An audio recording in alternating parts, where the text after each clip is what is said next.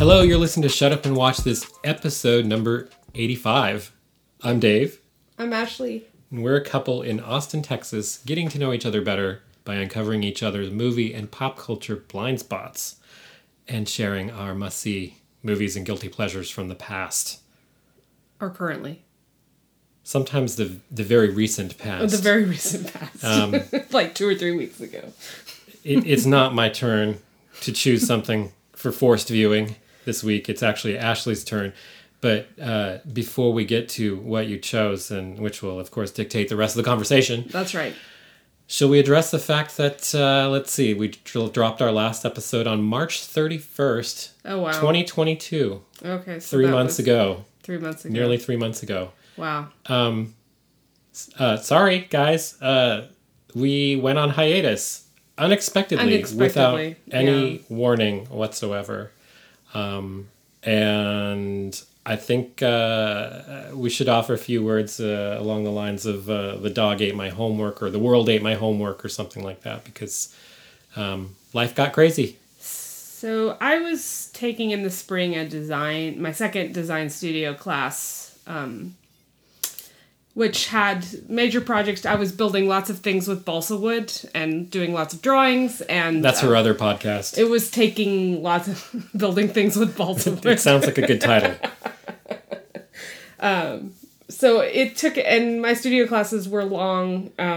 They were after work, so I was out at school until like 8 o'clock on Monday and Wednesdays, and so that kind of ate into our podcast viewing and recording time. Hey, I didn't mean to throw you under the bus. No, it's okay. And then, on the weekends when we would have watched movies, I was building things with balsa wood and making, technical drawings and stuff like that, which I love.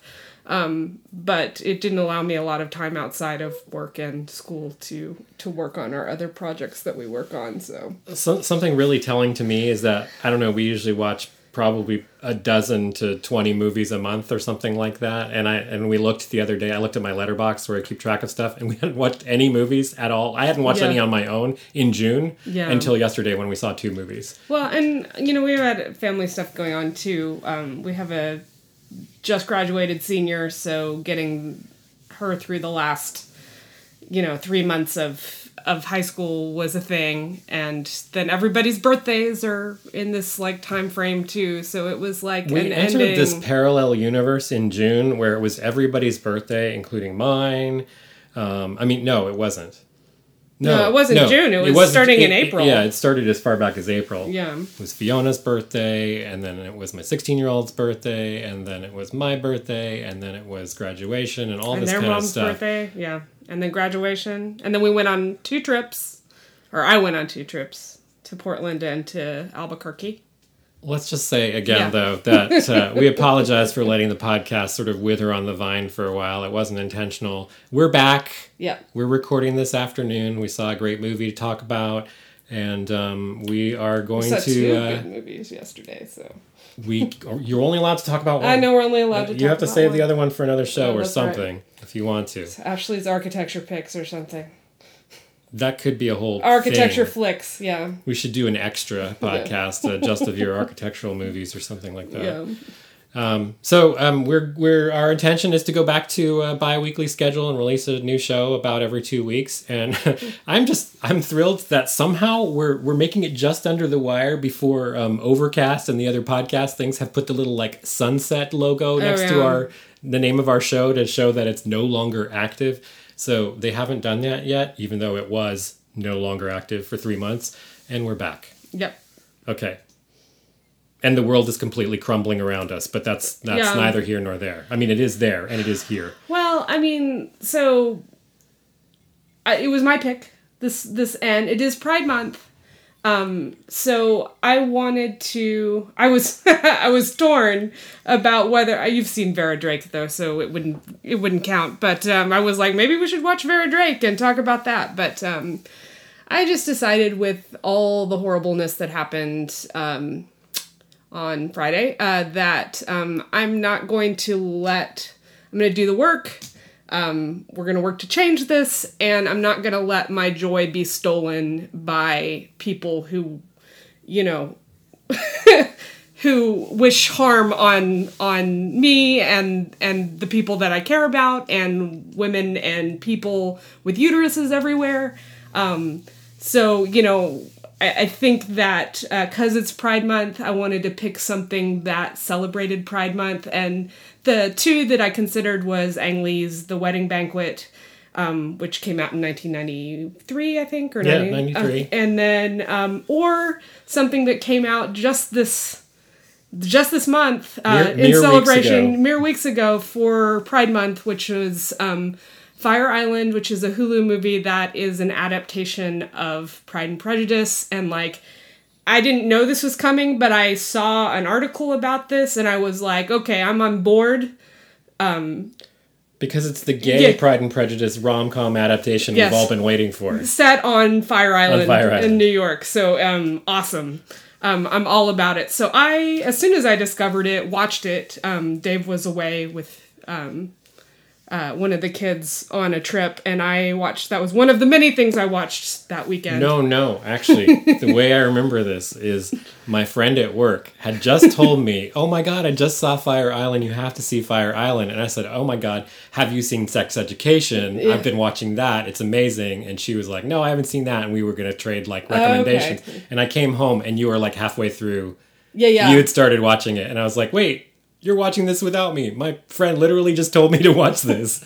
Well, the thing is I had texted you about it the same day, but you always lose our chat threads. So I had texted about it the same day. I was like, oh my God, there's a gay adaptation of Pride and Prejudice. At any given time, the text could come on GChat, on my work email, or on my fun email, or via a text on my phone. So that one was in the GChat. I have ADHD and I can't always keep track of all that. I'm sorry. It's okay. We were talking about serious stuff along with the...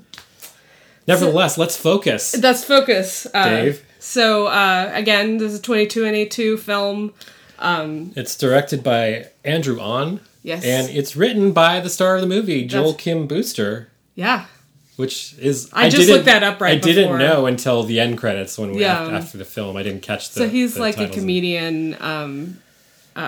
I don't know. I think he did a really good job. It's clear that he is very familiar with the ins and outs of Pride and Prejudice. And also the works of Alice Munro. Yeah. Her short story collection, Runaway, appears in the movie at some point. Well, I think he did a really good job of... there are a lot of decent adaptations of Pride and Prejudice, of Jane Austen films, but like, I think this one was just really well done. It was a really good update. Like, you know, it's hard to update the circumstances of, you know, Georgian era, you know, England to like modern day circumstances. And I think they just did a really good job of adapting it to not only modern day circumstances, but a specific, you know, subset of society, gay men in America in Vacationing on Fire Island. Yeah, that was, it's awesome. They just did such a fantastic job of translating some of the like major important plot points. And then of course, you know, part of the genius of Jane Austen is that because she's exploring these universal themes of like love and rejection and class and, you know, all of those things, some of that is pretty easy to adapt, but to actually like get some of the major like emotional plot points in there, they had to like move some things around in order to, make it work. But I think he just did a really good job. So yeah, can we sketch in a little bit the main characters and how they map to Pride and Prejudice? Because Pride and Prejudice is like one of Ashley's favorite books. Jane Austen is her bae, all that kind of stuff. She was and we've watched on the podcast, we did review the 95 Pride and Prejudice with Colin for one of the versions. The best one. Yeah. I'm not going to argue with you 2005 people. Yeah. So I have to say, in the beginning, the first 15 or 20 minutes, I had to do a little more work trying to recollect like which character maps to who and what originally, because I just don't know it as well as you do. Yeah. So can you fill in a little bit of the story and the setting for us? So we have open on Noah, who actually starts out by with the voiceover, saying the famous, a man of good fortune must be in one of a wife, which is the famous opening lines, is sort of the introduction into it. So this is from his point of view. Noah's the Elizabeth character. So he's in a hurry to get to the ferry to go over to Fire Island because him and his group of friends, and this group of friends is going to represent the Bennett family. I know, I love that. It took me a while to really catch up. It's pretty clear what they're going for, but so he gets to the ferry just in time, and he introduces us to his friends. He's got Howie, who's his best friend. They're both Asian gay men. And so they actually do a really good job of sort of, and we can talk about that later, of exploring what being a gay Asian man is. And I really enjoyed that aspect of it as well. Let's see. They have Luke, who is he's played by Matt Rogers. Matt Rogers. So the Las Culturistas, the host of the podcast, Bowen Yang plays Howie. Yeah, Bowen Yang plays Howie. Who's our Jane Bennett. Who's the Jane Bennett. And then we have Luke, who's Lydia. We have Keegan, who plays Kitty. And then Max, who is sort of the Mary, the sort of more stay at home, play piano and read kind of. But she's actually the least well-developed Bennett, and unfortunately that means he's sort of the least well-developed character. Although the other sisters aren't as the other sisters aren't as well-developed. I want to chime in with two things. Yeah. First of all, totally amazing, because lest you be disappointed that there's no bustling around Mrs. Bennett in this, they give us Margaret Cho. I love she's so good. As their friend and host, Aaron, who has a house on Fire Island, and she hosts them every year when they come out there for the week to do the thing.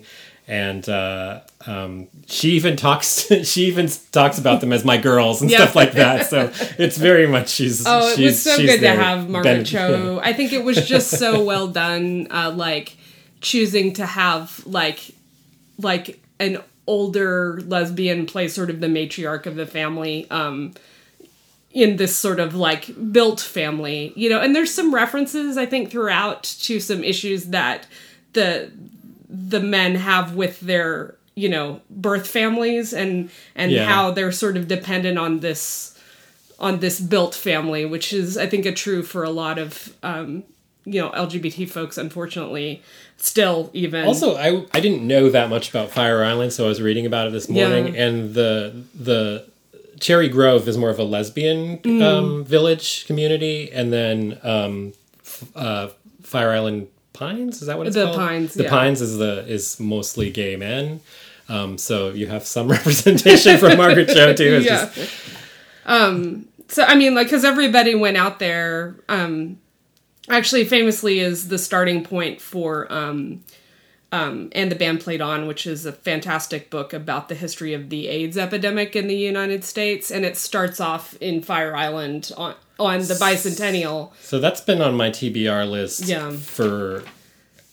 I mean, I never read it on my own, but you've been mentioning it since we've met, and so I read that when I was 16. It really sort of changed my life and my perspective in a lot of ways, so I really enjoyed that. I mean, I'm sure there's better and more up-to-date literature on the AIDS epidemic and the gay community, but at the time in the late 90s, it was really a meaningful book to me, so. I didn't realize that the gay history of Fire Island, with it starting to be like a sanctuary, started as far back as the 30s. Yeah. When people in theater and stuff like that from New York would start to go out there and have a place to go. And then it really became like an explosively popular. It's interesting too. I mean, it's the history of San Francisco is that it really wasn't a gay enclave until after the wars, and the sailors would come back and they found a place that they could be themselves away from wherever they came from originally. And that's why we have the LGBT community in San Francisco originally. Yeah, because of the port aspect of San Francisco. I'm from San Francisco and I grew up there, and I didn't know that until you researched that and told me about it. Yeah. So I guess to continue the sort of character, the guy who plays the Darcy character, Will Darcy, is named Will. naturally. And he's played by Conrad Ricamora. He's a very attractive man. And then Bingley is played by... I don't know who he's played by. His character's Charlie. Charlie is the character. And in the actually, movie. I mean, they used the actual names from the book. So it was Charles Bingley and Will Darcy. Or Fitzwilliam Darcy, but anyway. They did that throughout, because, Yeah. Max is an M name for Yeah. the Mary character, Yeah. and Luke is a Lydia L name, and, Yeah. and so that helped me. Yeah. Well, Margaret Cho's character's name is Erin. That doesn't really match up with but anything. a number of the sisters, so to speak. So, and then Will and Charles have a friend named Cooper who's like snotty and awful and also wonderful and catty, and we love him despite the fact that he's terrible, just like we love and hate Caroline Bingley, who was Mr. Bingley's sister in Pride and Prejudice. I just think this guy did just a great job of being the most catty, snide, so good. bitchy, yeah. And then he has a friend named Braden who, his whole role in the whole thing is to, pretend like he doesn't remember who Noah and Howie are the whole movie. And so that's that classist, racist Yeah. stuff coming in there Yeah. that this movie somehow manages to deal with on top of just the elements of, did I say elephants? Yeah. The elements of it being a fun romantic comedy. Yeah. Well, I think there's this, the great scene where they're introducing everybody on the boat over from New York. He explains the sort of classism in the gay community based on, appearance and race and masculinity and wealth, and throughout it, there's some stuff when they arrive at the big house party, he says something about how that there's some people that think Fire Island should only be reserved for thin, rich, white, gay guys. That's the party they walk into, that's literally. it really was. So except for Will. And, he talks about how they're not, he's like, we're poor. And he's not poor, but compared to the wealth that they experience on this vacation spot, where there's people that have these giant palatial homes that are, concrete and glass, and they have pools that go in and out, and, compared to Noah is a care nurse, which it gets more in, because Noah, he's trying to I guess focus more on his physical appearance in order to make him feel better about himself, but he's actually he seems sort of superficial in the way that he portrays himself to the world, but he actually is, he's a care nurse. He loves to read. He has this great relationship with Howie. They have this great They're really, complex really good friendship, lifelong friends. Yeah. Looking out for each other. So, there's a real difference between how he tries to portray himself to protect himself. Which is one of the problems that Will has with him and sort of calls him out on, is the sort of fake persona he puts out there. Yeah. Just really interesting and complex. I think that's all. Oh, and then there's Dex, who plays Wickham, the Wickham character, who does one over on Lydia, or Luke in this case. Yeah, so in the original, in the Pride and Prejudice, Wickham is the one who does the sort of fake elopement to Scotland thing with Lydia and then actually hides her in London for weeks and weeks. And then, Darcy has to make them get married, is what happens in the original text. So, because you're so familiar with Pride and Prejudice, can you just sketch in a line or two again to remind me and anybody out there the dynamic between the two major couples? So, in the original, how would you characterize sort of the Elizabeth Darcy conflict / relationship playing out in it? So Jane and Elizabeth are the two sort of main sisters. Okay, so that's... And they are the main characters in this as well. So that's Noah and Howie in this. And so the relationship between the sisters and then the relationship between their prospective beaux are the sort of main conflict. And there's other stuff going on, but that's sort of the main conflict. I like how you get two romantic comedies for the price of one, or two couples, their stories play out, both in the original and in this. So Jane, and I believe Howie as well, is the nice, kind, pretty sister. She's the oldest. She's the most sort of I don't know. She's very nice. She's very caring. She's more sort of tied into her emotional side than Elizabeth is. Elizabeth is more of an overthinker, maybe? Yeah. So, I mean, like, in this we have Howie, who's very much tired of, well, he's never had a boyfriend because, and, you know, that's where they get into sort of the intersectionality of being a gay Asian man, is that, like, I mean, and this is true, you know, in dating in general, is that, like, they've done studies on this, that there's a lot of bias against gay men not gay men, Asian men specifically. And so they get in, they talk about that, you know, they talk about the racism that they get from the white community. They talk about the sort of bias there is towards them as dating people within their community. And so Howie he very much wants to be in love. He wants to be in a relationship. He doesn't want to just, you know, screw around. And yet, every year they drag him out on this like wild party, which is sort of like a big hookup culture thing. And he's just not for him. He would rather sit there and read a book quietly and he wants somebody to hang out with and have good conversations with and be romantic and love you with, someone who will take care of him and that he can take care of them. So in the Jane Austen, this character, the Jane character, gets matched with Bingley, right? Bingley, and he's a very he's rich, right? He's rich. He's very kind-hearted. He's very nice too. They seem like they match very well. In this one, Charlie is a little clueless.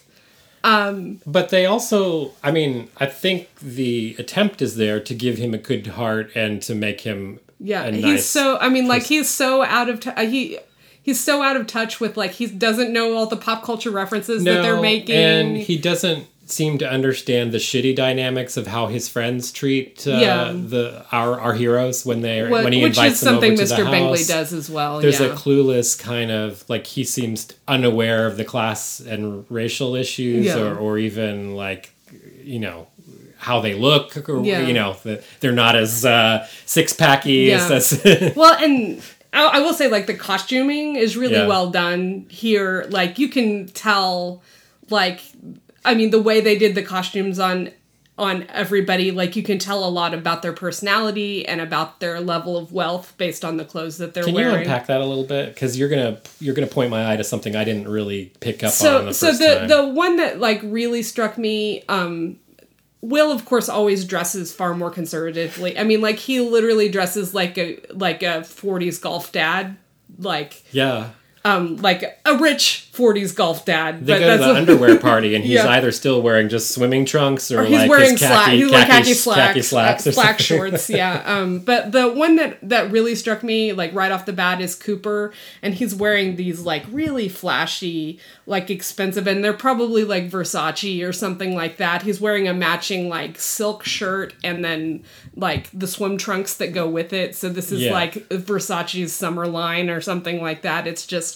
his clothing in particular are really flashy and... Yeah, he talks about it too. Isn't he the one who's like name dropping his... Well, he's like, I really like your swim trunks. Did you get them on Amazon? Which is what he says to Noah. He has the best bitchy lines. Yeah, he's pretty bitchy. It's awesome. But yeah, you can really tell the...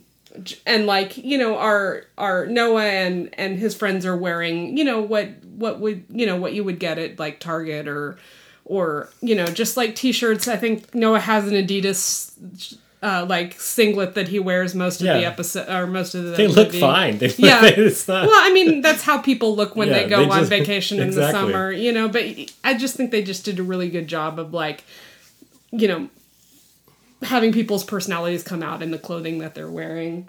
What were we talking about?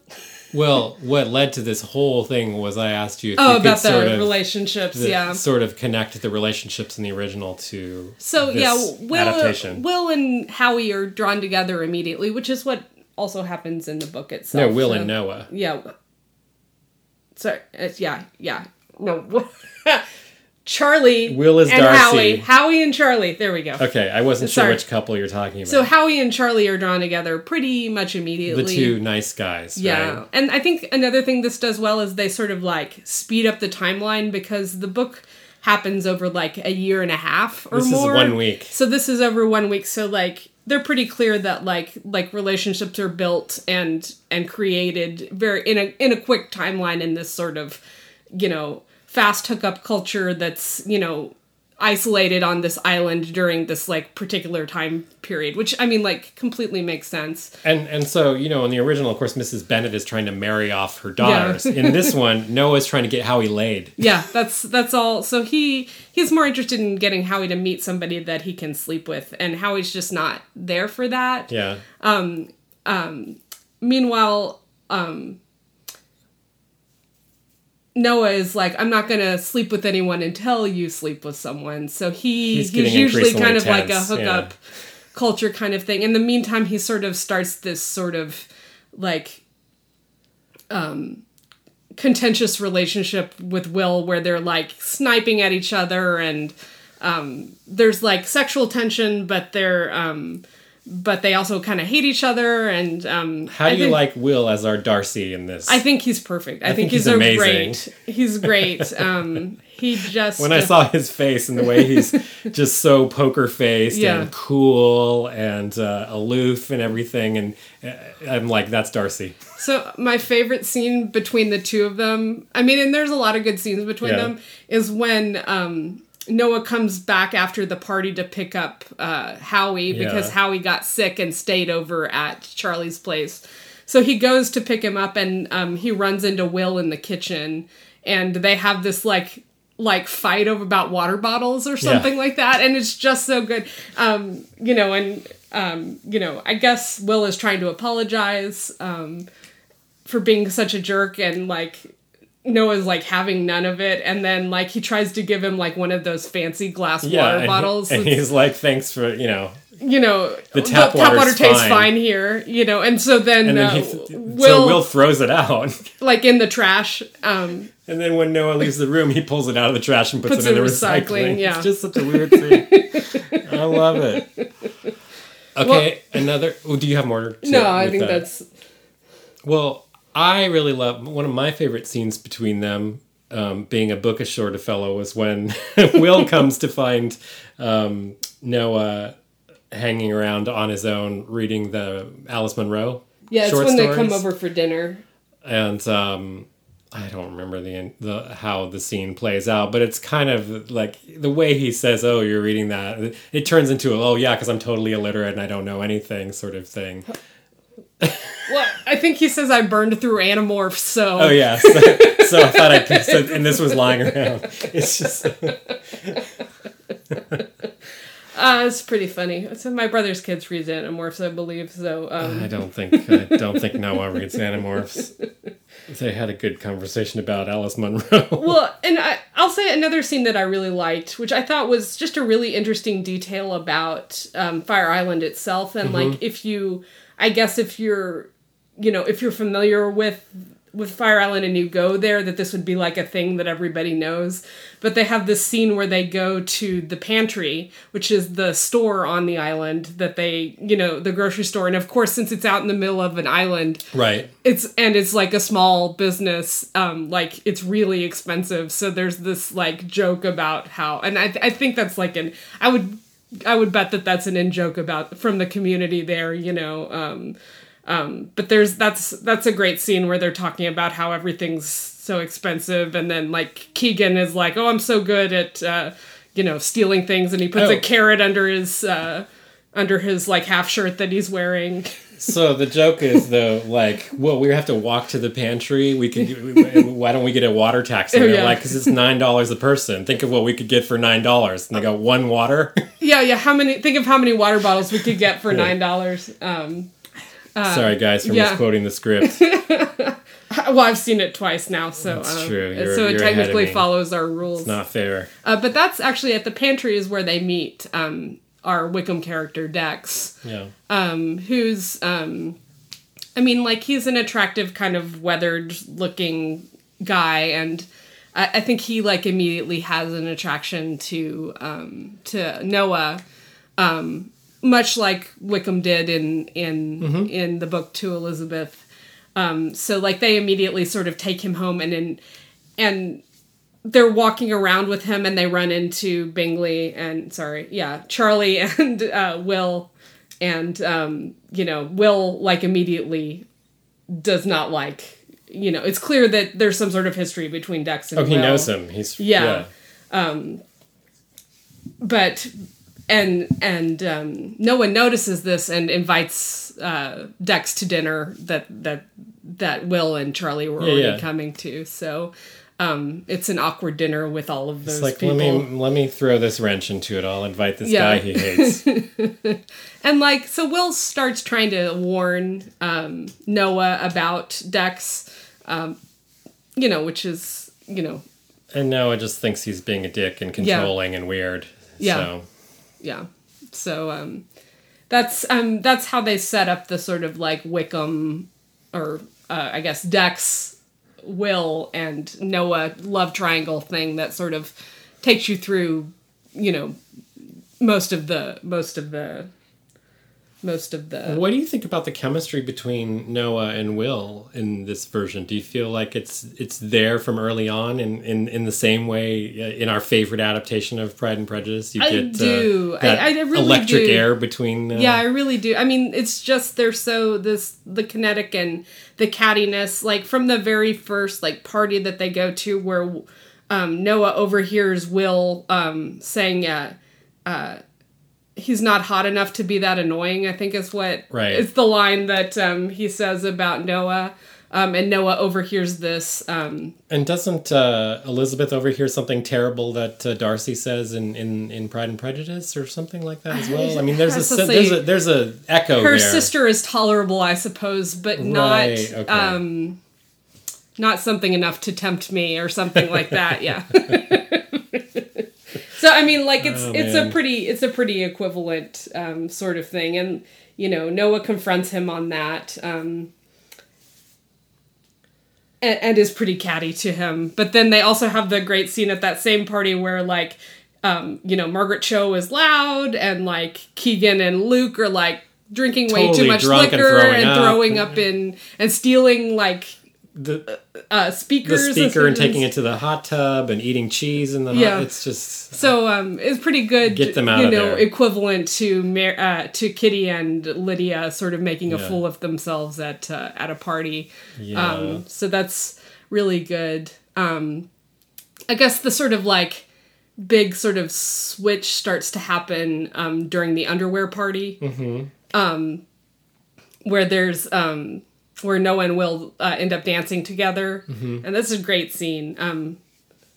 I forget what song is playing when they dance. I don't know. I didn't make a note of it. I think it's an Icona pop song. So okay. yes, it's a really beautifully lit scene. Yeah. And you feel that sort of kinetic connection to them. Another thing that I liked about the underwear party is they really like, and I was actually talking about this in relation to something else that we were watching the other day.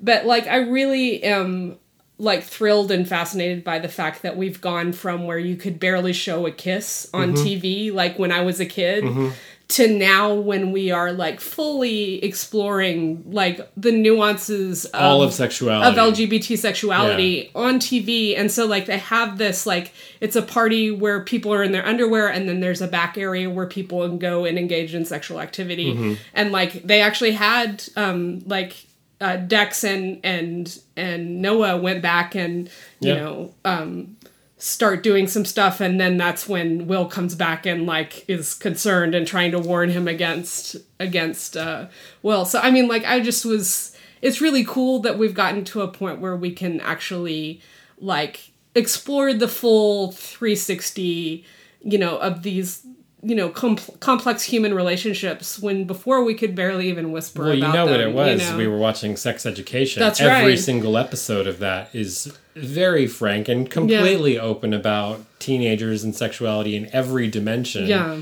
Every permutation, every gender,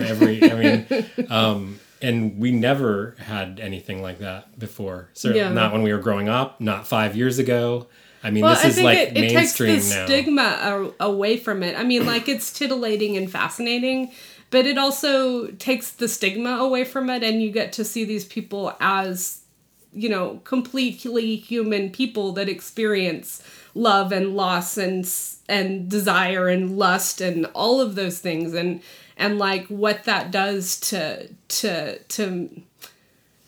I mean, it's not just representation for people who are younger and gay, but it's also helping people that are unaware and afraid of that type of relationship and what it means for society and the world. And can we just normalize everything? Yeah, I because, know. I mean, so we can all of us can watch this stuff. And well, I just, like, it's exciting. So, like, I mean, like, it's interesting because, like, I don't know how Margaret Cho identifies now. I don't know if she identifies as a lesbian, but she came out as bisexual when I was in high school. And, like, I remember just being, like, she was the first person that I knew was bisexual. I just was a big fan of hers. So, like, you know, I don't know. Back then it seemed like, I don't know, like, more edgy, and now it seems like more of a declaring of who you are as a person, and that's cool. And, like, anyway, I'm just thrilled that we're getting all of this and like exploring all of that it has to offer. I also have to say that like 3/4 of this movie, if I hadn't been a Dan Savage follower since I was a teenager, I probably would not have gotten like about 45% of the references to like gay culture and everything like that. So if I've only been listening to Dan Savage for about 5 years, Yeah. I'm now trying to guesstimate how much I'm probably missed. Yeah. Well, there's a great line where like it's just a throwaway line where it's like, can I trade somebody a crushed white strip for a PrEP pill, which PrEP is the medication that you take in order to avoid transmission of HIV. I mean, like, that's just like how like the world has changed, is that, you know, we have these medications that can prevent the transmission of HIV and make these connections safer for everybody. And so like, but like, you know, how would I have even known except for, you know, Dan Savage talks about it and, you know, in all of his stuff, you know, so, yeah. All right. So we talked a lot about how well this does like a take on Jane Austen and Pride and Prejudice, but like, is there anything you felt maybe wasn't as successful in terms of just the adaptation part of it? Where maybe more could be done with, or maybe it's not even a problem, but... No, well, I mean, like, I guess the big thing is that Elizabeth has a very interesting relationship with her father. They're Oh, I really like that relationship. And I feel like they just they just made the relationship between Howie and Noah take over all of that, so you don't really need to have, you know, this, like, masculine parental figure to have that relationship, that they can have that relationship between, you know, where they're advising each other and discussing things and talking about what's best and, you know... Well, yeah, I mean, we've taken a story that's about a mother, father, and their daughters and turned it into... And I always like this kind of story, a found family kind of thing. You have this really tight, you know, family of friends who completely support each other, and you're in their world and their community.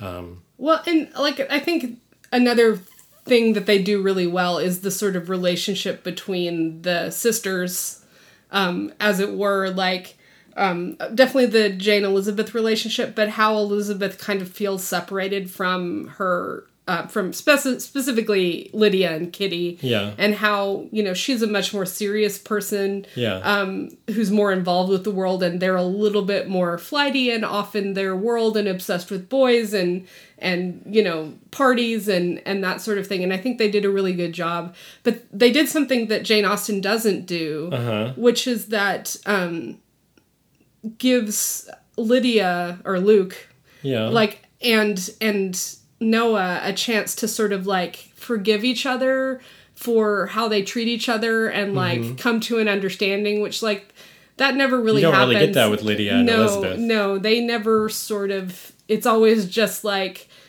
poor Lydia, you know, and like look at the stupid decision she made and look how she's stuck with this terrible guy. But like Luke and Noah get to like appreciate each other and come to an understanding and realize that they're part of the same family, you know. I don't know. We haven't talked about the Luke story, the Luke Lydia story yet.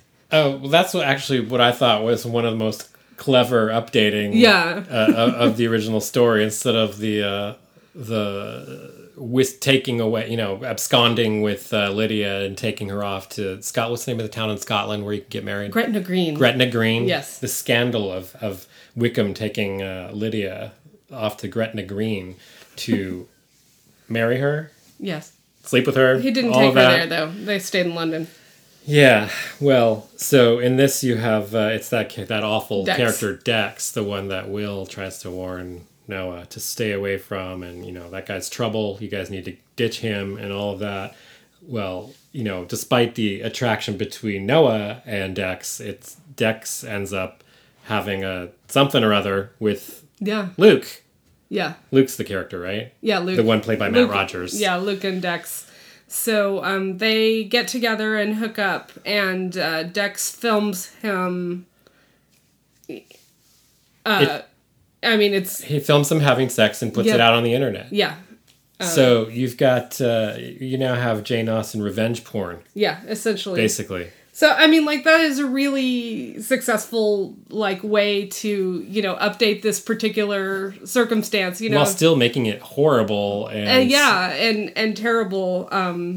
So, like, yeah, and it's like... And then also raising the issue of consent and all that kind of stuff. Well, and yeah, like the feeling of being violated, of having your private interactions published publicly, you know, without you knowing about it or consenting to it. And, you know, that's the like horrible thing about this is like, you know, maybe if he had asked, then it would have been fine, you know, but like... No, they woke up to find it out there being shared around. Yeah. Viral kind of thing. So it's just, it's sucked in. And so it's a good way to, you know, to have that same sort of hurt and betrayal happen, you know, and then of course, like, Noah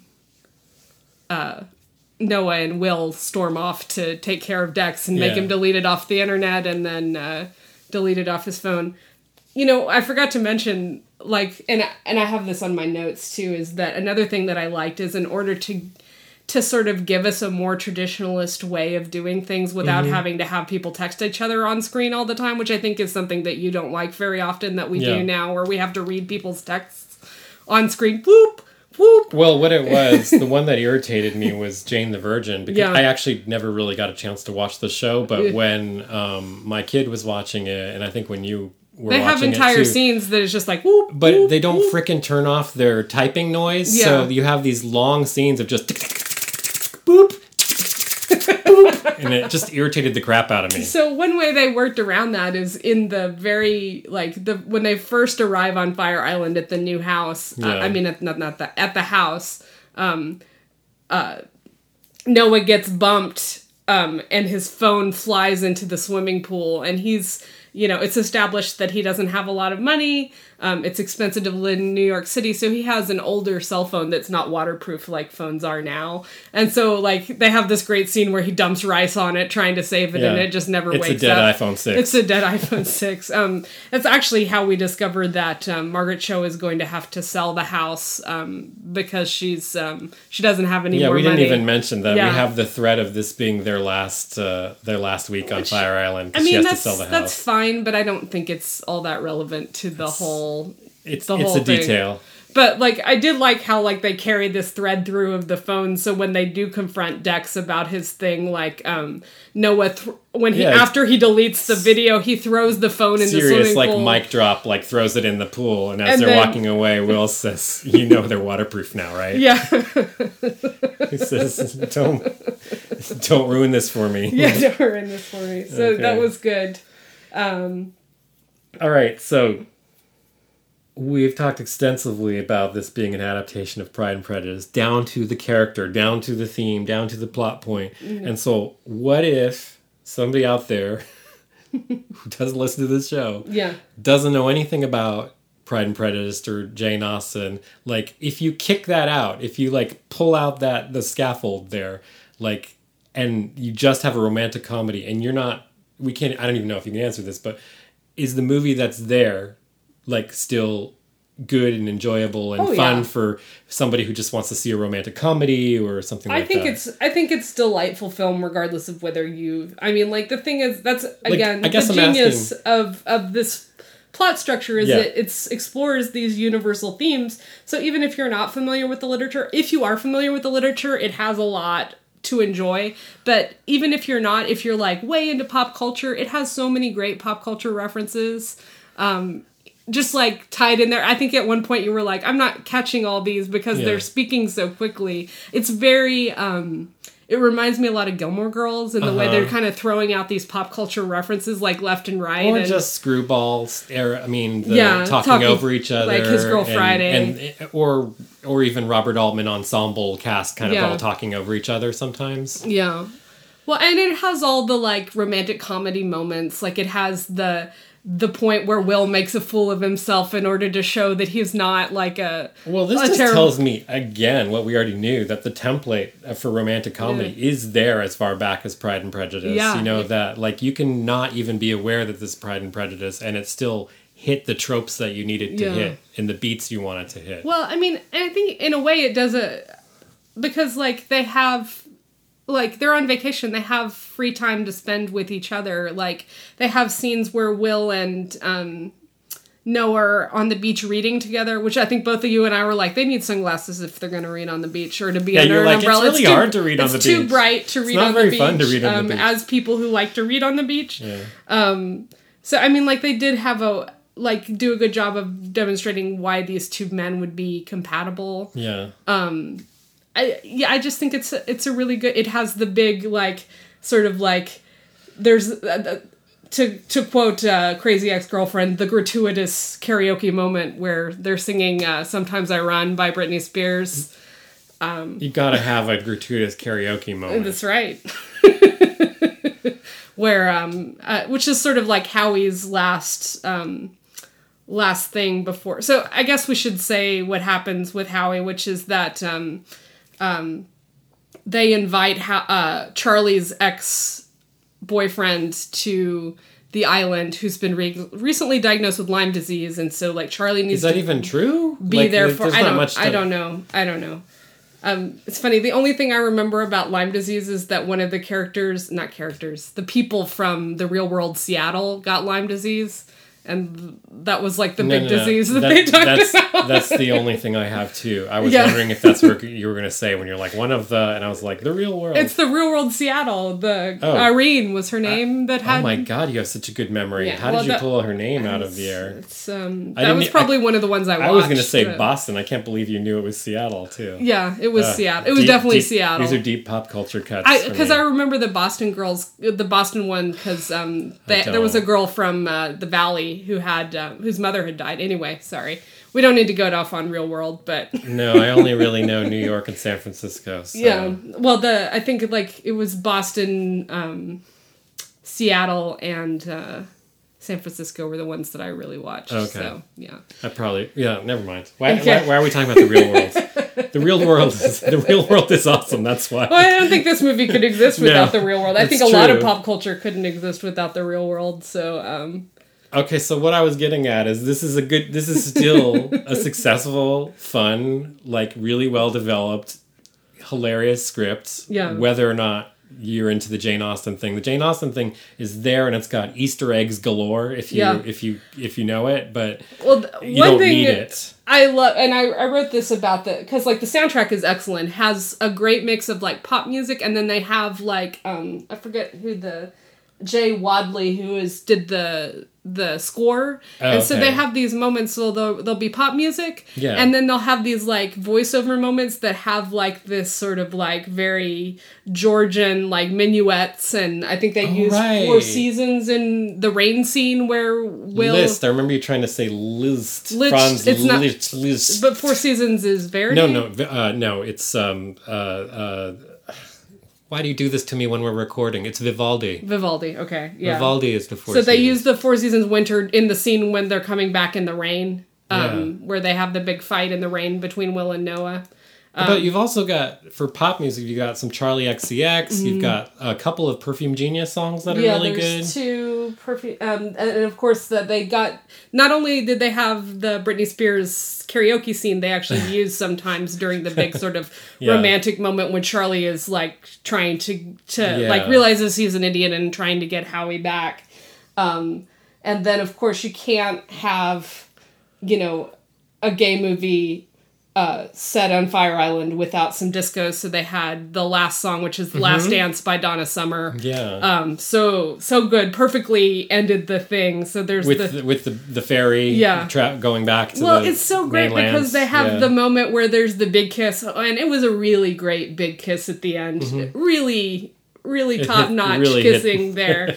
But then they bring it back to this is a family, and like with playing Last Dance and them dancing together, everyone all together on the dock as the sun's setting. It's just really great ending you don't have to have a wedding, no, unlike Joan Austen says, you don't have to have a wedding. And in fact, I think that's a theme that is carried pretty, throughout, is that Noah is not interested in a monogamous relationship at all,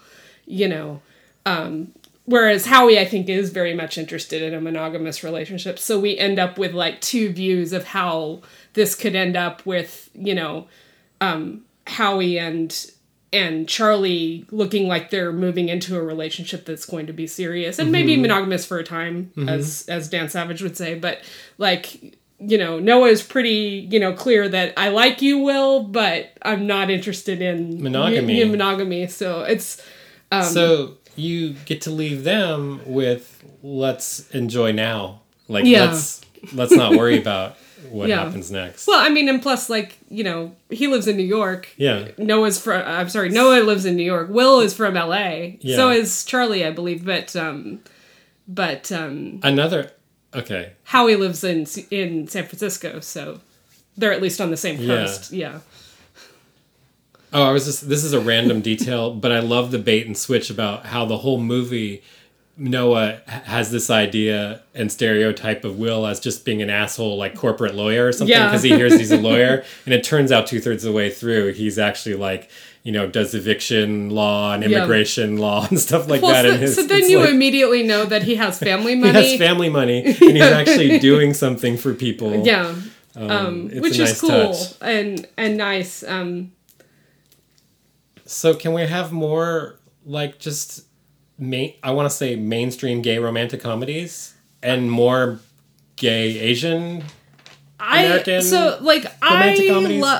I'm Jane Austen crazy. Yeah. I love adaptations of classical literature in contemporary formats. Clueless is one of my favorite movies. It's, of course, an adaptation of Emma. I would watch... Well, Bridget Jones' Diary is another Pride and Prejudice. So I think this goes right up there with those. The thing about Clueless and Bridget Jones' Diary is those are white. They're very white. Yeah. And what I want is more like queer people of color in these sorts of things. So I was thinking, wouldn't it be awesome to have like a Mansfield Park where Fanny is trans?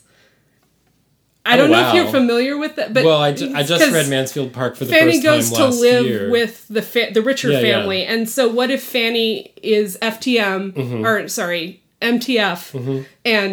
and like she can be herself when she's at the rich people's house, but she can't be herself back at home? And wouldn't that be cool? Because there's a whole part of the book where she goes back home. Get out your copy of Final Draft.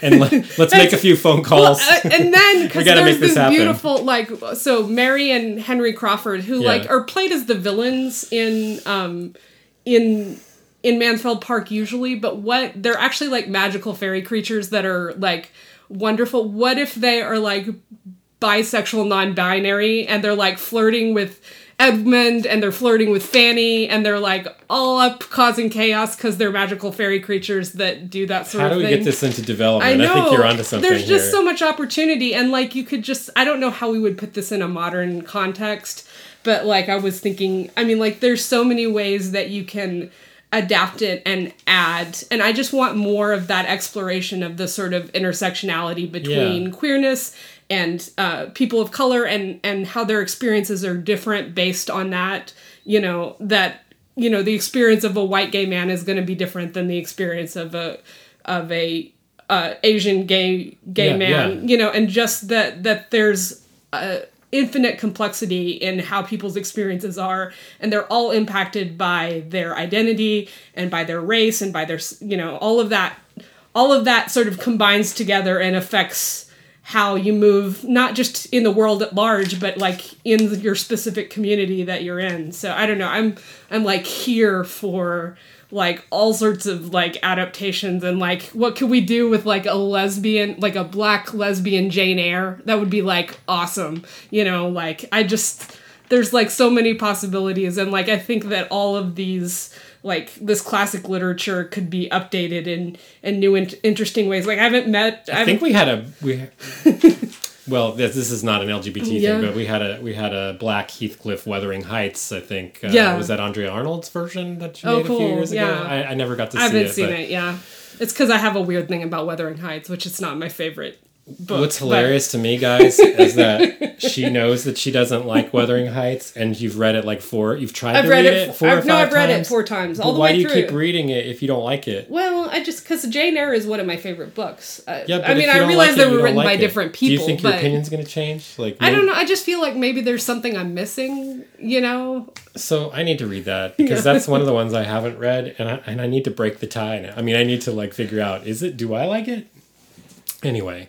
Well, it's just because Heathcliff is so whereas Rochester, you really get into he's a nice man in terrible circumstances. Mm-hmm. Heathcliff is just a fucking asshole. I never see he's selfish and self-obsessed and single-minded anyway. It's just all I have is the Laurence Olivier version of Wuthering Heights. That's all I've ever seen. I've never read it. I've never seen any other adaptations, so I'm kind of behind there. But anyway, I love the way your mind works with these adaptation ideas, and I should marry you someday. Yeah. You just I did, a bit so I haven't read Middlemarch. It's actually just came up in my queue for an audiobook. But I don't know, maybe it's probably 42 hours. There's an opportunity to do an adaptation of Middlemarch with queer characters or with people of color or both, ideally, with the full, human plethora of experience that we have and explore how, we could do it with the long book dude. I can't think of his name. Wait, what? Russian long book dude. Tolstoy, thank you. I was going for Anna Chekhov. Karenina? Oh, we could do it with Chekhov too, because they all explore human emotion in one way or another. Brothers Karamazov, Dostoevsky. And that's the one thing that I find fascinating is that so much has changed about our world with technology and the internet and everything, but the thing is I still believe that some of these things are universal, and some of these books they can be updated to reflect a more, diverse human experience than they were able to do when they were written, because there was no diversity in the circles that they were written in. Take the universal themes that are there. Yeah. And and reinvent update them. Let's explore the technology them. And let's explore the, racial and cultural implication, and let's explore the identity and sexuality and gender related, But don't just put implications. Zombies in them or no. Pride and Prejudice and zombies.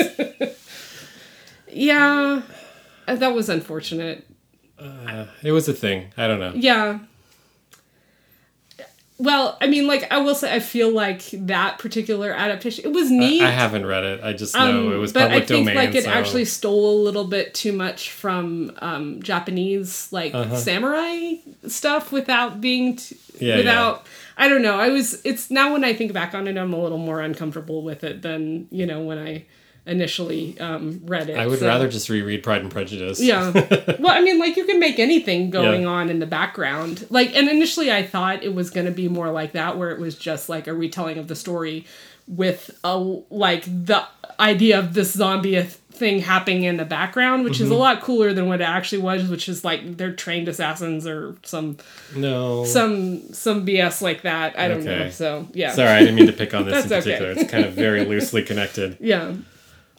All right. Well, do you have any other thoughts? You have so many little notes there scribbled in pencil. If you can read them. Yeah, I wrote lots of... I think I got through everything I wanted to say. Although I know you were choosing between this and The Wedding Banquet, and I still want to watch The Wedding Banquet sometimes. So.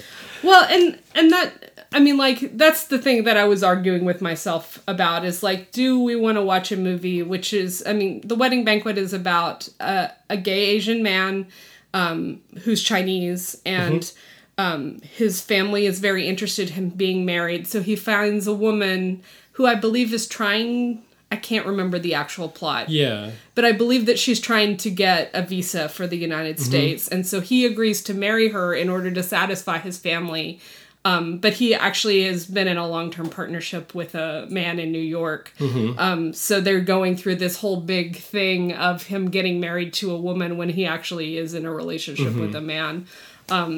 Which, like, at the time was... I mean, it probably still happens now, Unfortunately, I think it's less common here in the States than it was in the 90s, but I'm sure that it still happens all over the world and probably still here as well. So, but I wanted to talk about, like, how far we've come and still how much further we have to go on this, like, that we need more acceptance of people's differences in all aspects. And, like, that's the sort of wonderful thing about the Fire Island is that they're separated from this sort of, like, cis-het majority community. They're in a place where they feel safe and can be completely themselves because they're not expected to conform to any sort of, like, heteronormist society.